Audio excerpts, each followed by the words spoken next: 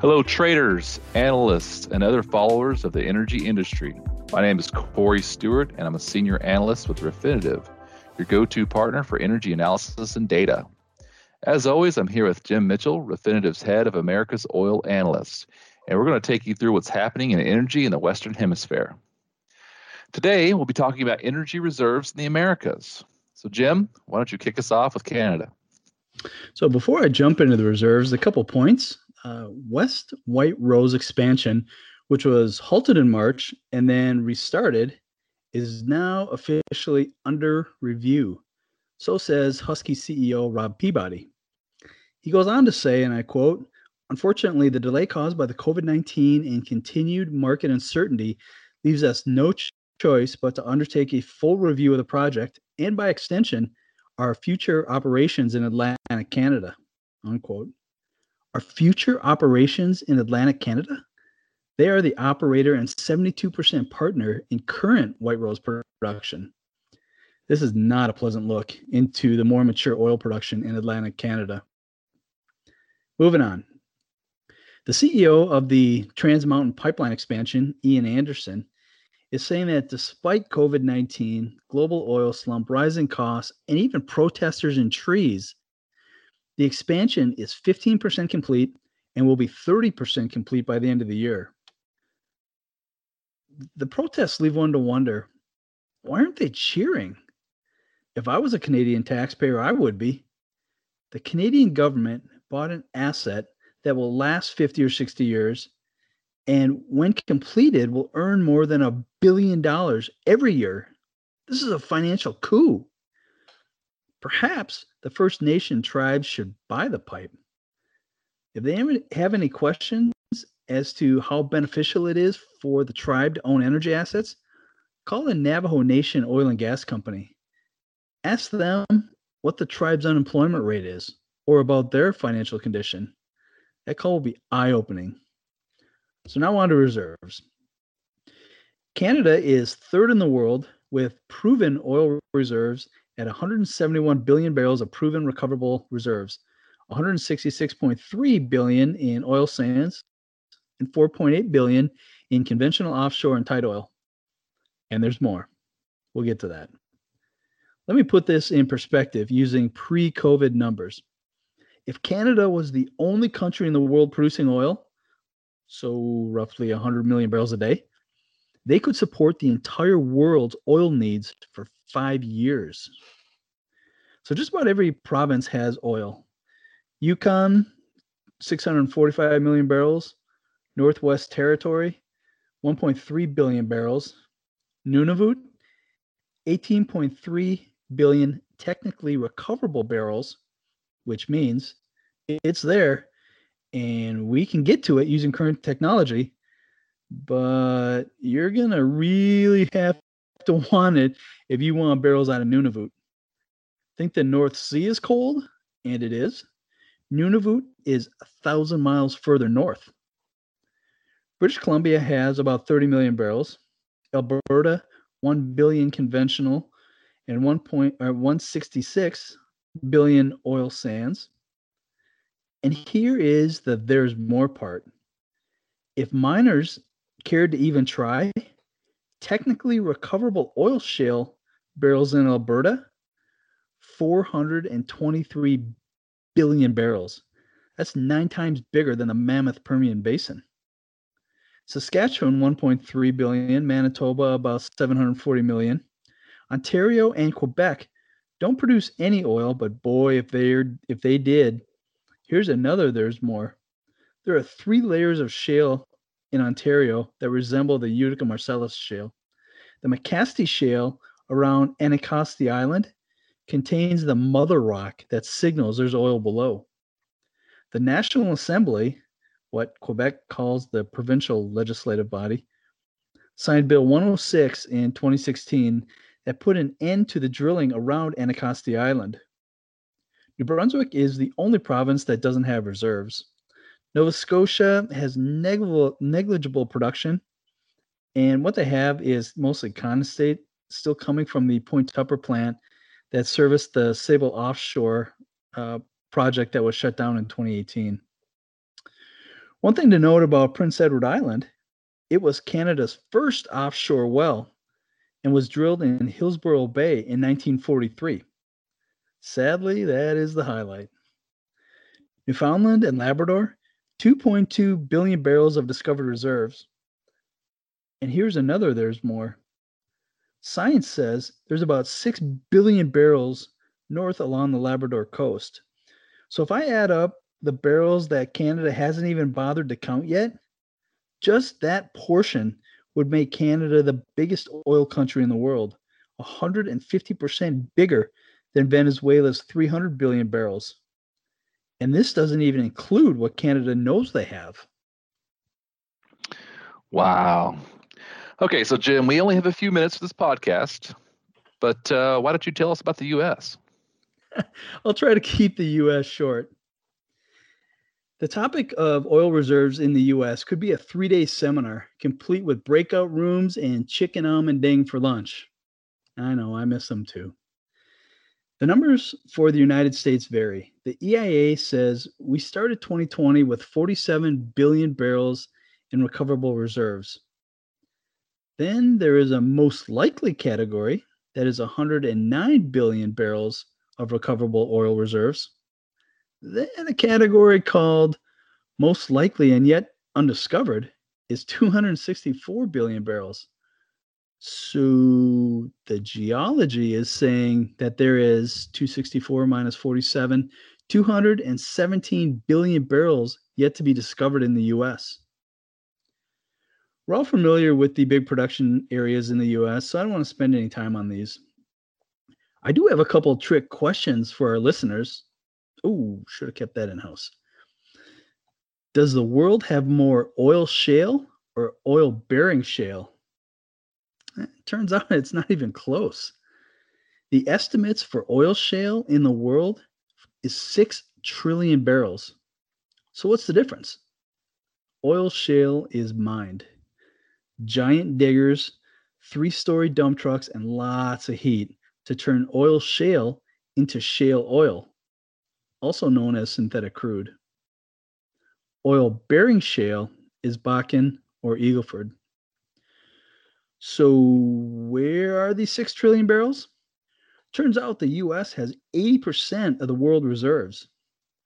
So here comes trick question number 2. Which shale formation has the most oil? Don't say it. My Texas heart can't take it. The answer is the Green River Formation, and principally 3 basins. 1, the Greater Green River Basin, which sometimes can be broken up into 3 smaller basins. 2, the Pissance Basin, and 3, the Uinta Basin, all form the Green River Formation and contain an estimated 4 trillion barrels of oil. So that's great, Slim. Why don't we just go scoop them up and live in hydrocarbon abundance for the rest of our days? Well, most of these reserves are on federal land. The perception of surface mining tends to turn people off. The reality is this is not the 1920s. I can give you hundreds of examples of transformational reclamation projects since the passage of the Surface Mining Control and Reclamation Act of 1977.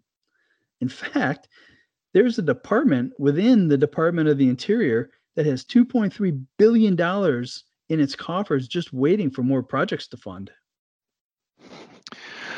Wow. So, well, tell us about our friends down south.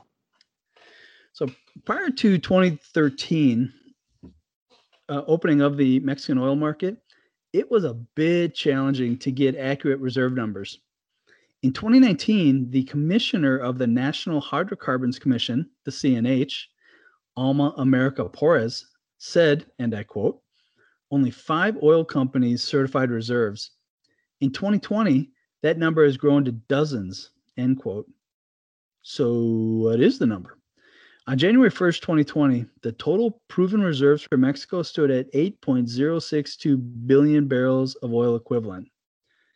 As many of you know, the bulk of these barrels are coming from the Bay of Campeche area, Cantarell Field being the workhorse for decades. A few new fields and new grades will change the face of Mexican oil production.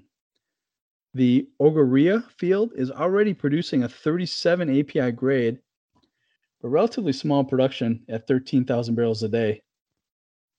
Midson Field, just north of Tabasco, is already producing and expects to get up to 100,000 barrels in 2021. The Quesky Field, again near Tabasco, has 500 million barrels of reserves. And of course, the Zama discovery will change the fortune of Mexican oil production. 28 to 30 API grade, and the operator Talos Energy estimates between 1.4 and 2 billion barrels of reserves. The field that no one seems to be talking about is the Perdido Basin, offshore but straddling the Mexico-Texas border. Shell's Perdido Spar, which has been producing on the U.S. side for 10 years. This basin is estimated to contain 1.5 billion barrels of oil equivalent. So here's a country I don't get to talk about at all as it relates to oil production: Cuba. CUPET, Cuba Petroleum, is the national oil company of Cuba.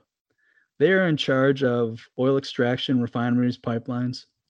CUPET has been a part of some of the attempts at oil production by drilling off the northwestern coast of the country near Havana. Mostly they've come up with dry holes.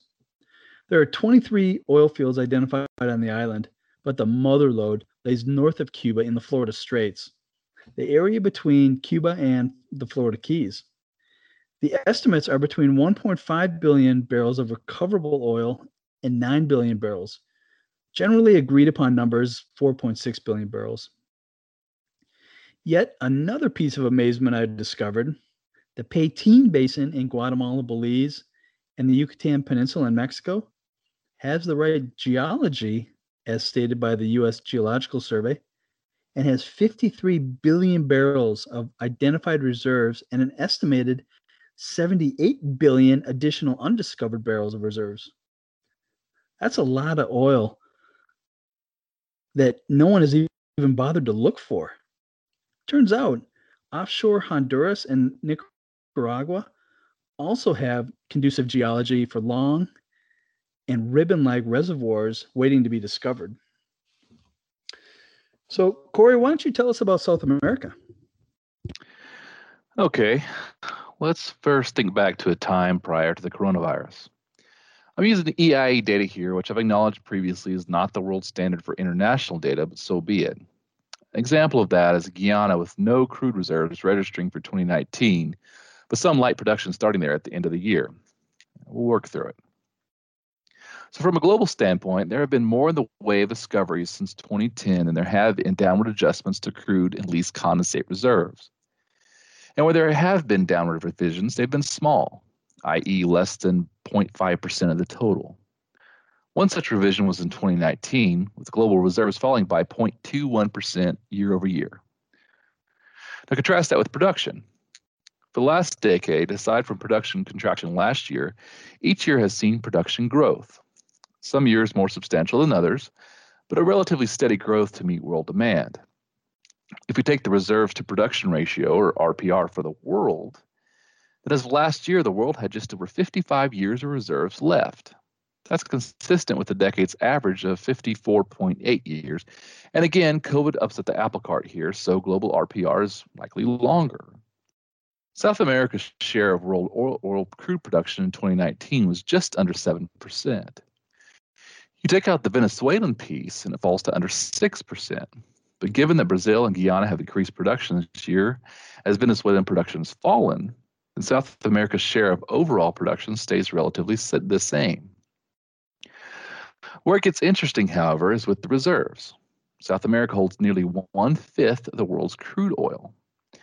Yes, 20% of the world's crude oil reserves lie in South America. And if you add in Mexico's, Canada's, and the United States reserves, notwithstanding some of the things that Jim talked about earlier, so the Western Hemisphere, then you would account for about 1/3 of the world's crude oil reserves.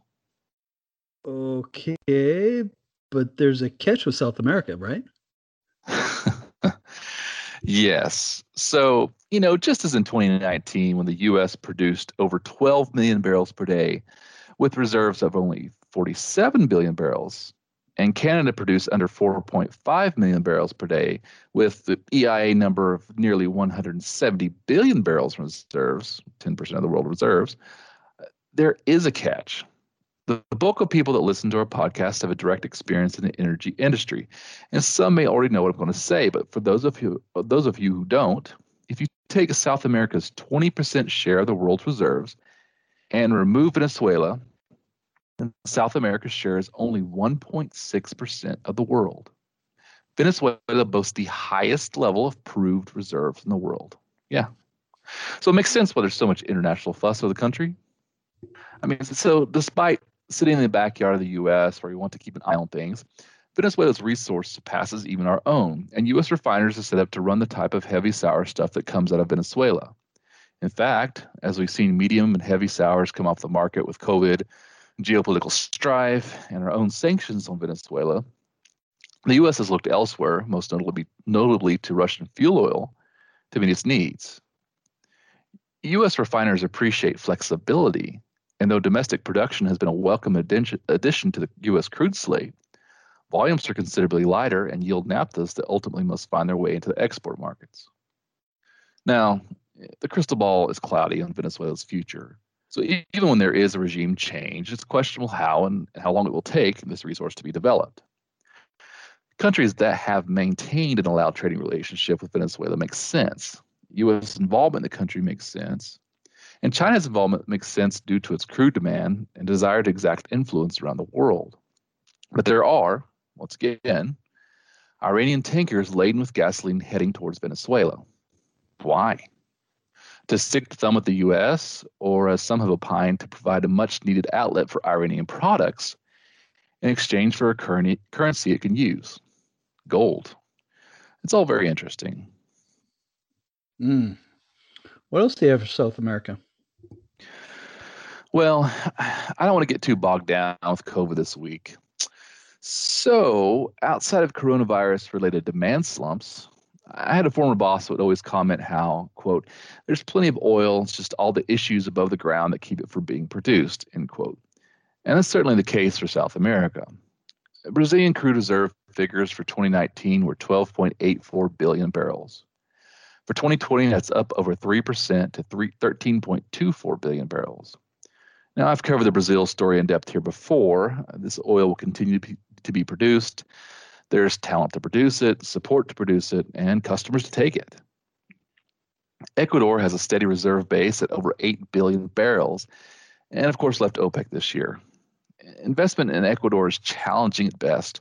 So since about 2004, production has generally stayed the same, between 500 and 550,000 barrels a day.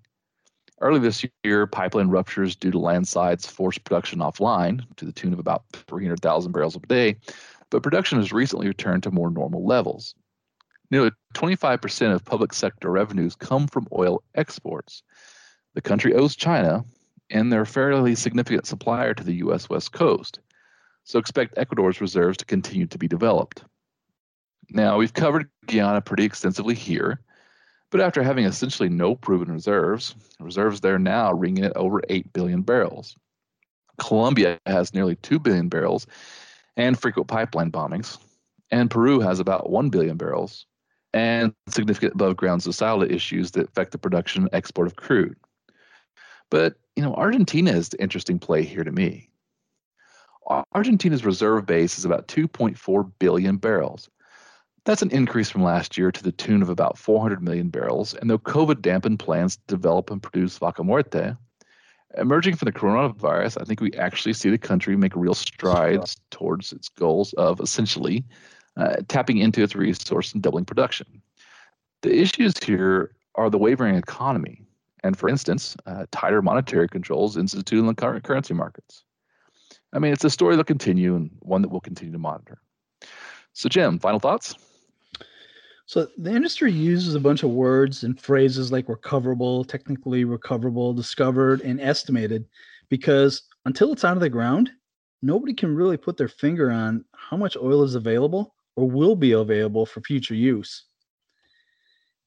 Even what is proven to be available is in question. OPEC believes the number is a bit under 1.2 trillion barrels BP's statistical review brings in some of these estimated barrels and puts the number closer to 1.8 trillion barrels. Refinitiv Research and some other third-party analysts put this number closer to 2 trillion barrels. Given pre-COVID production, that's 33 years of world oil production using OPEC's numbers, 48 years using BP's numbers, and 55 years of oil production using Refinitiv Research numbers. So next week, Corey and I will look at innovation and the companies that are driving change in each geography. All right. Sounds like fun. Thanks, Jim. Have a great week.